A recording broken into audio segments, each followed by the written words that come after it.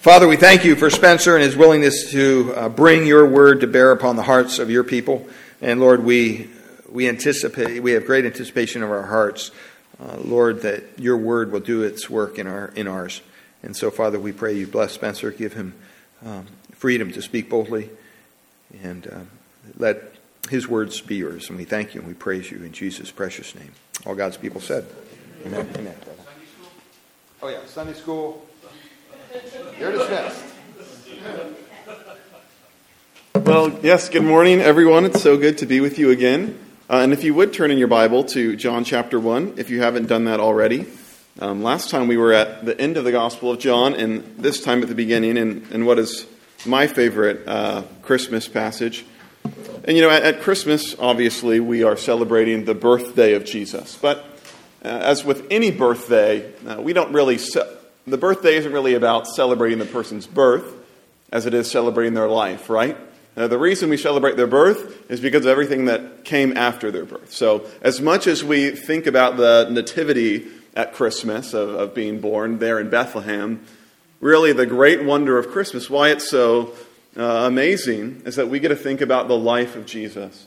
That such a man existed, that the God-man even existed.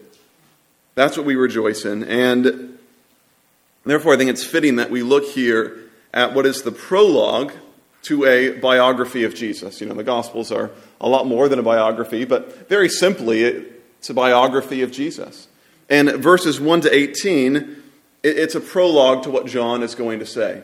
And like a prologue to any biography, you know, he has a purpose there. You know, he wants to kind of give a defense. You're about to read a whole book about one guy, and particularly, this is now the fourth book about this carpenter turned itinerant preacher from Galilee. Why is it worth your time? Why should you read this? And then likewise, he wants to set your expectation. As you read the story of this man, what should you be looking for in this man's life? And so keep that in mind then as I now read John 1, 1 to 18. In the beginning was the Word, and the Word was with God, and the Word was God. He was in the beginning with God. All things were made through him, and without him was not anything made that was made. In him was life, and the life was the light of men. The light shines in the darkness, and the darkness has not overcome it. There was a man sent from God whose name was John. He came as a witness to bear witness about the light, that all might believe through him. He was not the light, but came to bear witness about the light. The true light, which gives light to everyone, was coming into the world. He was in the world, and the world was made through him, yet the world did not know him. He came to his own, and his own people did not receive him. But to all who did receive him, who believed in his name, he gave the right to become children of God, who were born not of blood, nor of the will of the flesh, nor of the will of man, but of God. And the Word became flesh and dwelt among us, and we have seen his glory. Glory as of the only Son from the Father, full of grace and truth.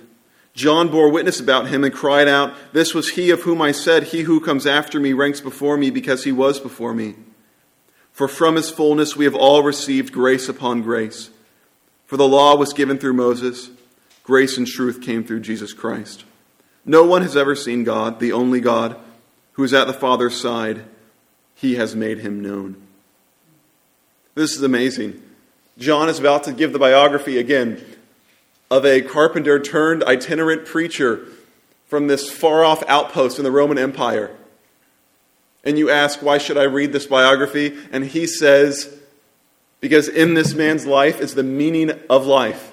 The meaning of the universe is bound in this man. Every great question you've ever had, those questions that keep you up at night, that if left unanswered make you wonder why you live at all, everything is found in this man's life. It's an audacious claim, but it's the claim that John makes. The meaning of life is going to be told in a biography. And so that's what we're going to look at this morning. We're going to look at these four most basic questions that all of us answer about life. And we're going to look and see how John shows that all of these are answered in the life of Christ. And the first is maybe that most basic and pestering of questions. What is the meaning of life? Why am I here? Why is anything here? It's something that's obvious to us. All of us ask it. Nobody ever had to tell us that, hey, maybe you're here for a purpose. We just look around at creation and we see that there's something guiding them. There's structure, there's systems. And then in our hearts we feel that too. We feel like there has to be some reason. Well, we're not content with just living a chaotic, meaningless life. We all feel like there must be some why behind our existence, behind the existence of everything. But the answer evades us. And what John says here in simple terms is that the meaning of life, it's found in this word here in your Bible, which is word. And this morning we're going to talk about the Greek word that's behind that English word. And it's a word that you've probably heard of before, and if not, you'll be familiar with it today. It's the word logos. Logos. Logos. And it means word, that's true. But when it's in a certain context, it takes on a whole new meaning than just a thing that a person says. It takes on all these philosophical and theological connotations. Similarly, imagine if someone asks you to describe to them American politics. This person didn't know anything about the political scene in America, and they said, just explain to me what it's like. And so you told them, okay, well, it's mostly a conflict between two groups. You have the Republicans and the Democrats, and they say, oh, okay, so one group supports a republic style of government and the other person supports a democracy. And you go, oh, no, it's not it. No, see, the Republicans, they're conservative, and the Democrats, they're liberal. And the person goes, oh, okay, so one group wants to preserve the planet, and then the other group really cares about personal freedom. And you go, oh, no, that's not it. No, see, the conservatives, they're on the right, and the liberals, they're on the left. And they go, oh, it's an East Coast, West Coast thing? You go, no. We're using all these words that, in a different context, mean something very simple and basic. But when put in a political context, it takes on this whole new meaning that you have to be very ingrained in American society to understand. Me saying the governor is on the left is completely different than saying the bathroom is on the left. It's just the different context gives it all of this meaning. And so, imagine if I wanted to talk about the left in America today, if by saying that, you guys would have all this stuff already in your mind. You would have in your mind, Democratic presidents and the history of the Democratic Party. You have an idea of socialism and BLM. All of this would inform what you think of as the left. And I wouldn't have to explain any of that to you because you know what it is being an American citizen. So the difficulty then here is when John says the word logos, it comes in this theological context. It comes with all these connotations to the audience. And we, not being that original audience, we need to try and get back there. So what I'm going to do briefly is I'm going to give you that cultural background to what the logos meant. And then from understanding that, then we will look and see what exactly John says about the logos, which is very similar. So the first thing of the logos is, and because the people who are the audience of John's gospel, they're kind of in between two worlds. They are Jews, but they're also living in a Greek culture. And so they have both a Greek culture and a Jewish culture. And logos, the philosophical concept of logos, it comes from Greek philosophy. In Stoicism and in Plato, the logos was the structure, the logic behind everything. In Greek philosophy, it was, if you take the logos out of the world, it's just a big blob of matter. The logos is what gives it a meaning, a purpose, a structure, Without the logos, you just have a bunch of Legos on the ground. The logos then is the instruction manual that tells you how to put it together into some kind of structure. That's what the logos is. It pervades everything. It makes you who you are. It makes the sun rise. It gives shape to everything. And then as you're thinking about that, okay, the logos is this force that shapes everything. Then for some people, Plato especially, they begin to identify that with the mind of God. Okay, that makes sense. It's God's wisdom, God's thoughts that shape the world. And so then that's what it would have meant to in the Greek context. The logos is the mind of God, the force, logic, reason behind everything. And what happened some point before John is some Jewish person heard this Greek concept of the logos, and they thought, hey, that sounds a lot like what the Old Testament actually says about God's word and God's thoughts. So, for example, where John here is directly alluding to is John 1. How does God create the world? God has this formless mass, and then what does he do? He speaks. And it's by his words that the world comes to be. It gives structure to everything we know. And then you come to the prophets. And in the prophets, there's a familiar refrain. That's the word of the Lord came to the prophet Jeremiah. The word of the Lord, or hear the word of the Lord. And so it comes then in a book like Jeremiah, that the word of the Lord, it becomes like a character in and of itself. God is acting in the world through his word.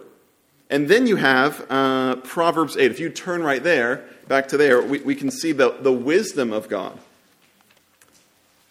So you've got God speaking in creation with his words. You've got the word of the Lord bringing judgment and hope of salvation in the prophets. And then look here at Proverbs chapter 8, beginning in verse 22.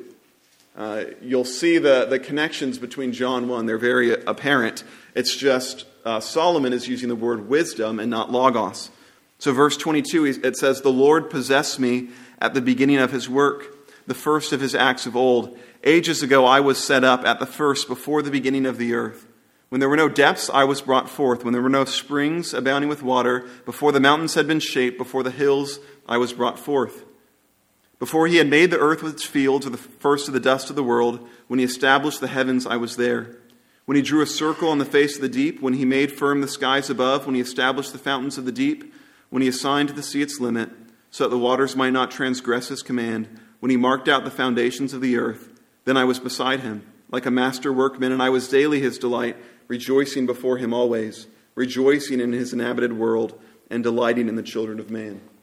So then you've got the Jews. They hear about Genesis 1. They hear about the word of the Lord in Jeremiah. They hear about God's wisdom in Proverbs 8. And eventually some person then heard this Greek concept of the Logos and said, it's basically the same thing. That Greek word Logos, that really captures what the Old Testament was saying about God's thoughts and God's word. And so it came to be identified then as the Logos. The Logos is the mind of God. It is the structure and wisdom by which God shapes all things.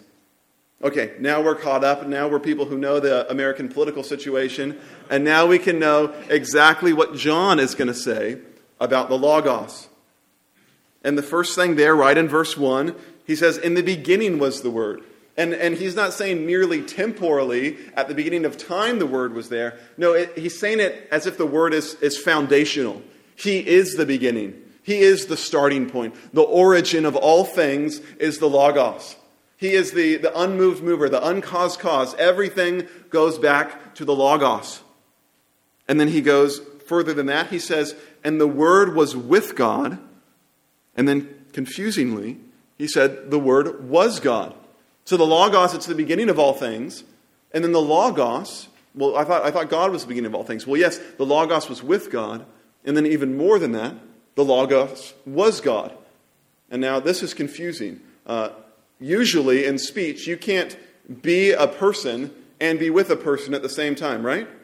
I am Spencer. I can't be with Spencer. It's one or the other. I can be with Steve, but if I'm going to be with Steve, I can't be Steve. It's one or the other. So it's this tension here then. How is the Logos at one time with God, and yet he also is God? And this is a wonderful demonstration of the doctrine of the Trinity. That the Father is God, just as the Son is God. And so they are completely the same in the essence, yet their distinction is that they are able to relate to each other. They are different persons, such that the Son can be with the Father, yet at the same time they share the exact same substance as God. And that's what John is saying here in verse 1 about the Logos. Then he just reiterates it. He goes on and on. Verse 2, "He was in the beginning with God." I want to make it clear. The Logos is the foundation of all things. Verse 3, he cast out any doubt. He says, "All things were made through him." Well, was there anything made without the Logos? Nope. Without him was not anything made that was made. He's making this emphatic point. Everything comes back to the Logos. He is the source of all things. And then continuing that Genesis 1 imagery, He says in verse 4, in him was life, and the life was the light of men. You remember in Genesis 1, God gives life to the earth. He creates plants and animals, and then from the dust he breathes life into it and creates man. John's saying, the Logos was the words of God. He's also the life that God gave to the world. And then more than that, it says the life was the light of men. The light shines in the darkness, and the darkness has not overcome it. In Genesis 1, the Logos was the words God spoke. It was the life he gave to the world, and it was the light that he shone in the darkness. When he said, let there be light, what came forth was the Logos. John's point is the Logos is everything. He's the words in Genesis. He's the life in Genesis. He's the light in Genesis. He's even God from Genesis. Everything comes back to him. He really can't use any higher terms to express the value and worth of the Logos. And so then, to our first question, what is the meaning of life? Well, you can answer it by saying the meaning of life is found in the Logos. He is the mind, the wisdom behind all things. He's the meaning behind all things. To know the Logos is to know the meaning of life. Okay, that's well enough. Our only problem is, okay, well then, who's the Logos? What's the Logos? Can I know the Logos? As I said, the Greek philosophers, they knew about the Logos. The only problem was that they couldn't figure out with certainty who he was. 3,000 years now, philosophy and science has been trying to understand the Logos, the meaning, the structure behind life. And the one thing that they've proved in 3,000 years is that they're never going to find out what it is. Failure after failure. Man is completely unable to ascend and go up and find out what the Logos is.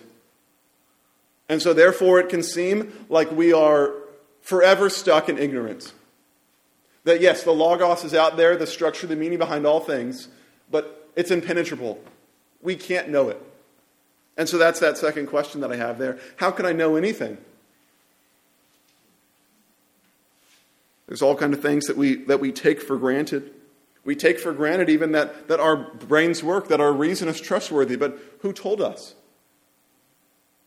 How can I even have confidence that when I say words to you, they are meaningful enough to you that we can share thoughts? Maybe I'm stuck forever in my own ignorance, and no one can communicate with me.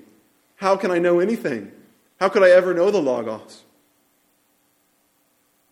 And we find the amazing answer in verse 14. And as you go there, if you could flip your notes over, I want to make a quick note on the structure that John has here in the prologue. It's very complex. It's something called a chiasm. A chiasm is actually a common structure in the Bible. And as you can see, it's kind of this V thing, where one part mirrors the other part. So the first section mirrors the last section. The second section mirrors the second to last section. And then this V shape happens such that the center is the emphasis. It's the most important part. And so it's because of this interesting structure that I'm actually going to jump from verse 5 now down to verse 14. We're going to come back later to verses 6 and 13. But to continue this thought of the Logos most directly, I think we should just jump down to 14. And so here, we're at the Logos. And what John says is something that is, frankly, to the Greek philosophers, it would have been ridiculous. It's very interesting when you read scholars talking about John 1 to 18. They are asking, where did John get this idea of the Logos? And they throw out, maybe it's from Plato, maybe it's from Stoics. But a number of them say, well, it can't be from Plato and it can't be from the Stoics, because they would never say that the Logos could become a man. They say he is so transcendent, that would be ridiculous for them to say that he's man. So John must be getting his material from somewhere else. And they're missing the point, right? Yes, this is John's whole point. He is saying the most outrageous thing, that the Logos, the source of all things, the beginning, became a man. He took on flesh. And as you read this rest of this biography, you are going to find the meaning of life, the meaning of the universe in this man's life. And you say, okay, this biography, if you read it, you're going to understand the meaning of the universe. You'd say, oh, okay, who was this man? Was he a great king? No, he wasn't a king. Oh, was he maybe a great author? Did he write some great works? No, he didn't write anything. he was a great leader or something? Oh, no, most people didn't like him. He had a few hundred followers, and no, people really hated him so that they killed him when he was 33 years old. Did he do anything of worldly significance in his life? No, not really. But that man is the meaning of the universe. He is God incarnate. It's amazing. It really is that this man who really did nothing in his life of significance to the world is the most important man in history. He's the most famous person in the world. And the only reason that is because of the legacy that he left on the people that were with him. Because when they saw him, they saw the glory of God. They realized that this man is distinct from everyone else who has ever existed. And the claim here that Jesus is God, is the Logos, is something that's so outrageous that no one else even makes that claim. I mean, I don't know, maybe there's some weirdo out at prison who thinks he's the only God. But any person who's ever had any kind of following, any sort of credibility, has never claimed to be the only God. Plenty of people have claimed to be sons of God or demigods, but it's just one of many gods, not the source of all things, just a person with special powers. So much so that not even a person has been mistaken to be claiming that they're the only God. No one clarified with Muhammad, wait, so are you saying you're Allah? No, it didn't even come close to that. No one clarifies with Moses, wait, are you Yahweh? No. Jesus, even if Jesus didn't claim he was God, he'd be the only person in history who was even mistaken to have been the only God. But he did claim to be God. And he was. And he is, therefore, the most amazing, remarkable person in history. And he is the most amazing and remarkable thing you can even think of. How can we know the Logos? How can we know anything? Because he descended to us as a man, as that most intelligible of creatures, another person. And because of that, we see his glory. Where verses 1 to 5, John was alluding to Genesis chapter 1. Now in verses 14 to 18, he alludes to Exodus, specifically Exodus 33. And it starts when he says, the Word became flesh and dwelt among us. The word there is tabernacle.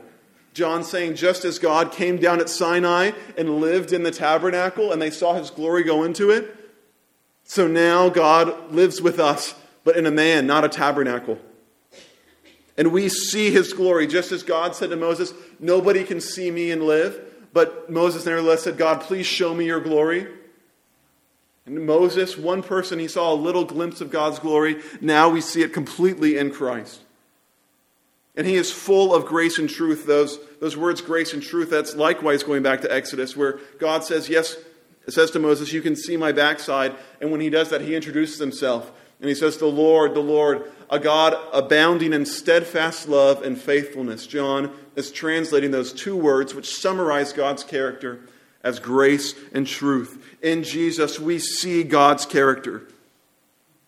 And now I'm going to come back to verse 15 when I talk about John the Baptist later, but jump now to verse 16.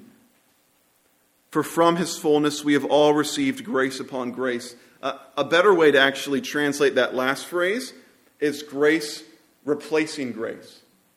What John is saying, it's interesting. He says that from the fullness of who Jesus is, his character as the Logos, as the only God, we receive a grace which is replacing another grace. And that's interesting. What grace replaces another grace? Well, he explains it in verse 17.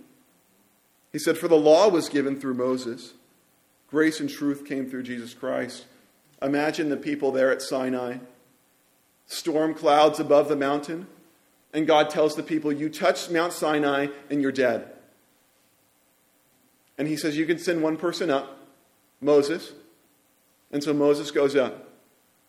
And God says, I want to destroy Israel, or I don't want anything to do with them. Moses argues with God, and God says, yes, I will be with them. But then what's God's grace? And indeed, it is a grace. Israel didn't deserve to have a relationship with God, but God made a way that they could have a relationship with him. He sent Moses down with rules, with a law. And this law was good. It expressed who God was. And it made a way that Israel could have some kind of fellowship with God. They were able to go into the temple. God was able to reside with them in the temple. And once a year, a person could go into the Holy of Holies. That was a grace. They didn't deserve that. But this is the amazing thing. Now we're standing at Sinai and thunder clouds are above. And instead of God sending down Moses with a law, he comes down himself as a man. And instead of him now being some tabernacle that I have to go through all these rituals to even get somewhat close to, now he's just a man, as one of us. I can talk to him. I can touch him. He eats, he drinks. And yet it's God dwelling with us. And it's not like the temple where he has some kind of glow or even that he has some beautiful appearance. No, he reveals his glory as the only Son of God in his words and actions. And it's through that God dwells with us, that we have a relationship with him. And Jesus, the eternal Son of God, he will always be a man. There will never again be a distance between God and man because one of us is God. And he will forever intercede for us. Verse 18, no one has ever seen God. Again, that's going back to when God says to Moses, nobody can see me and live. Moses gets a little glimpse. The only God who is at the Father's side, he has made him known. Now we see it. We see God way more than Moses ever did. In the glory of, yes, that carpenter turned itinerant preacher from Galilee. He is the incarnate God, the incarnate Logos, the meaning of the universe. Can you know why you exist? Can you know why anything else exists? Yes, you can. It's about that one person. And you might not be able to articulate every philosophical answer to all life's major questions, but you can know that all of them are found in that man, Jesus Christ. And you don't need to know all the other specificities of life as long as you know it all comes back to him, the Lord of the universe. And with that, we now go back to verses 6 to 8. And I'll admit, this sermon would have been much easier to preach if John didn't put verses 6 to 8 and 15 in there. I don't know if I've read this before at Christmas and I just skip over it. It's like, I'm trying to read this beautiful thing about the Logos becoming a man. Why are you bothering us with John the Baptist? You're going to talk about him in a second. I get he's a good guy. But just, keep with this beautiful thought of the Logos. And if you ever do that, this represents a good Bible study tip. If ever you come across a place in the Bible that you think that, this is dumb, why would he put this in here? If I was writing this, it would have been much clearer to just leave it out. Just talk about the Logos, talk about John the Baptist later. If you ever have a thought like that, it's great. Mark it down and note it.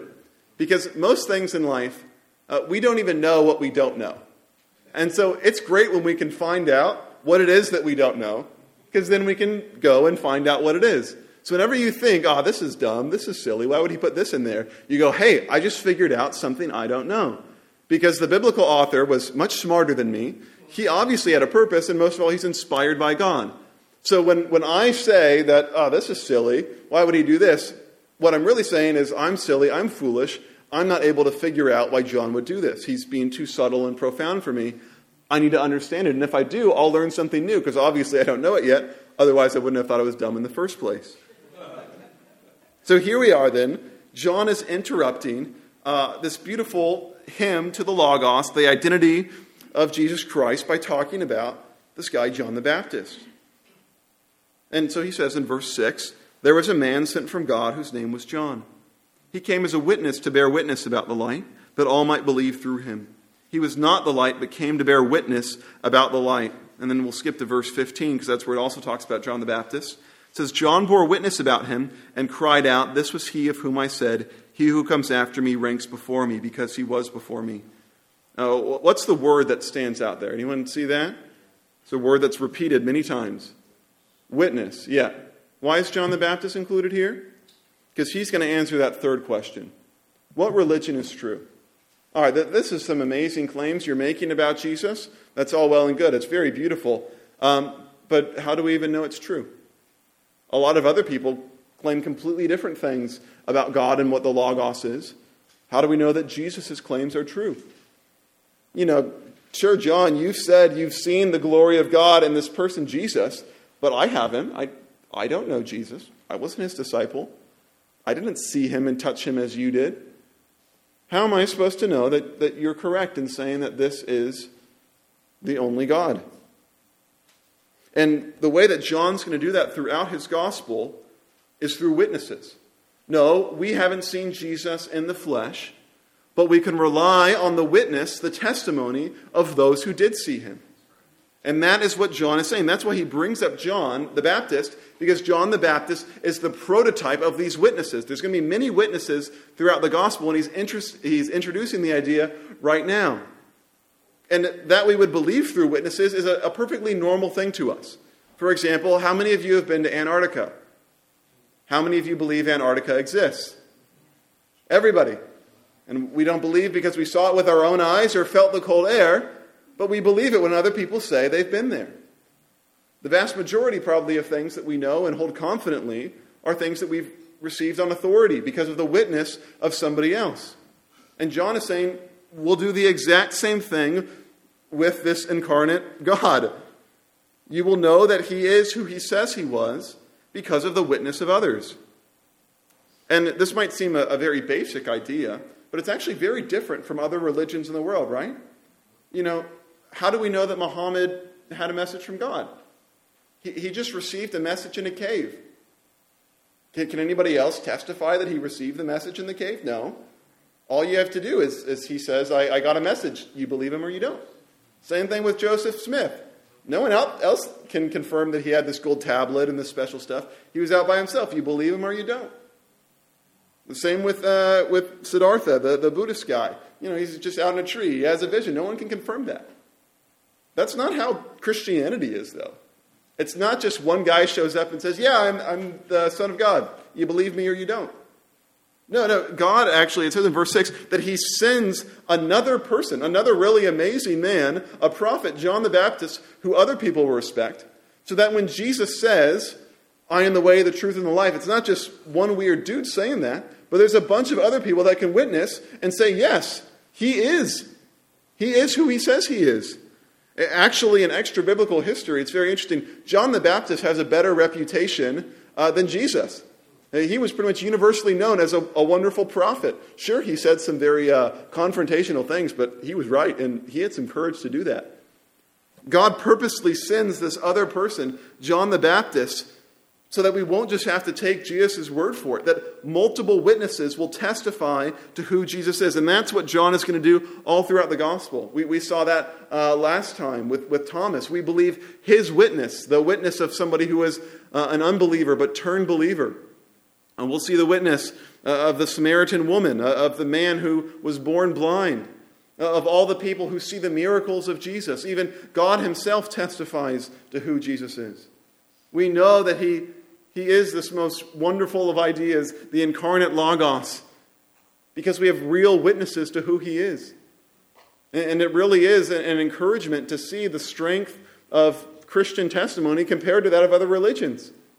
There's nobody else saying Muhammad did these miracles until hundreds of years later from people who never knew him. But real people who knew Jesus intimately said, yeah, he raised somebody from the dead. He raised himself from the dead. And so, how do we know what religion is true? Because of these witnesses, of whom John the Baptist is the prototype. With that, then we move to, as you saw with that chiasm, the center of John's prologue, his main point. And he starts with this very sad irony. The true light which gives light to everyone was coming into the world. He was in the world, and the world was made through him, yet the world did not know him. He came to his own, and his own people did not receive him. Here he is, the creator of the universe, the creator of the Jews, their God. And yet when he comes to him, they don't recognize him. And as Paul will say in 1 Corinthians 2, that's the greatest testimony to their foolishness. That they claim they knew God. No, they don't know God. He showed up right in front of their face and they killed him. That's our foolishness. The person who made us, who made the world, we are so ignorant that when he stands right in front of our face, we think he's just a nutcase. That's a sad irony. Okay, so his own people, the people that he had loved throughout the Old Testament, they didn't receive him. We come to this fourth question. Could God love me? You know, it's all well and good that you've said this, that the Logos became a man, but how do I know he cares about me? How do I know I have a good relationship with him? You shouldn't assume that. None of us have lived good lives. We all know how evil we are. This could actually be very frightening news that God has come to earth as a man. For I've in many ways made myself an enemy of God. So can he love me? This is John's main point. This is his point throughout the gospel. He writes it for this purpose, that people would come to believe that Jesus is the Christ. And so he says in verse 12, but to all who did receive him, who believed in his name, he gave the right to become children of God, who were born not of blood, nor of the will of the flesh, nor of the will of man, but of God. Yes, he does love you. Through him, you can become a child of God. It really is the most amazing thought, just that God would become a man. But then to think that he was despised and forsaken, rejected, that he bore our sins on the cross. The eternal God, the Logos, dying for me. And he did that so that we could become the children of God. And I think John's definitely getting at the parallelism here. The Son of God was born a child of man, that the children of men might be born sons of God. It's that great verse from Hark the Herald Angel Sings, mild he lays his glory by, born that man no more may die, born to raise the sons of earth, born to give them second birth. That's the wonderful thing. We have become God's children through the Son of God becoming a child of man.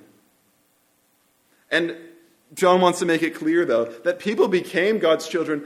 It was not in the people that they were born. That John's going to expand on this more in chapter 3, where in the conversation with Nicodemus, Jesus says you must be born again. One of the main points that Jesus has there is that because you have to be born again to enter the kingdom of God, that means you can't do anything to enter the kingdom of God. What role did you play in existing and being born? Nothing. Just one day you were. You didn't even realize that you were. It wasn't until years later that you realized you were born at some point. You had nothing to do with it. And that's what John is saying about these people who become God's children. It wasn't because they were the best. It wasn't because they were the smartest and had figured out who the Logos was. No, but by the grace of God, he made new creations. He made his children. And John is emphatic about this in verse 13. They were born not of blood, nor of the will of the flesh, nor of the will of man, but of God. Nobody else, nothing else deserves credit for you being saved, but God alone. He is the reason that you are a believer, that you know the Logos. Without him, we are completely lost. We have no reason to boast before each other or before God that we are God's children, that we're born again. No. I can just as much boast that I'm born again that I can boast that I exist. I just do. It was because of God's grace. And with this, we've seen the Logos, the incarnate Logos, as the preeminent revelation of God to us. That's what Hebrews 1 says. God in the former times revealed himself in many times, in many ways, but in these present days, he's revealed himself to us by his Son. And because of that, it's certainly true that Jesus is the premier revelation of God. And some people wrongly, therefore, conclude we need to care a little bit less about the Bible. Christianity is not about the Bible, it's about Christ. Therefore, don't pay so much attention to the individual commands. It's about a person, not a book. It's not about rules. And in so doing, they really take the exact opposite conclusion you should take. Instead of it being that Jesus is the incarnate Word of God, therefore the written Word of God can be ignored. That's so dumb. No, it should be, because we love so much the incarnate Word of God, we want to love the Word of God in all its forms, in its written form as well. Everything that you love about Jesus is the same thing that's in the Bible. So therefore, it's impossible to love Jesus and to not love the Bible. It's impossible to love the incarnate Word of God and ignore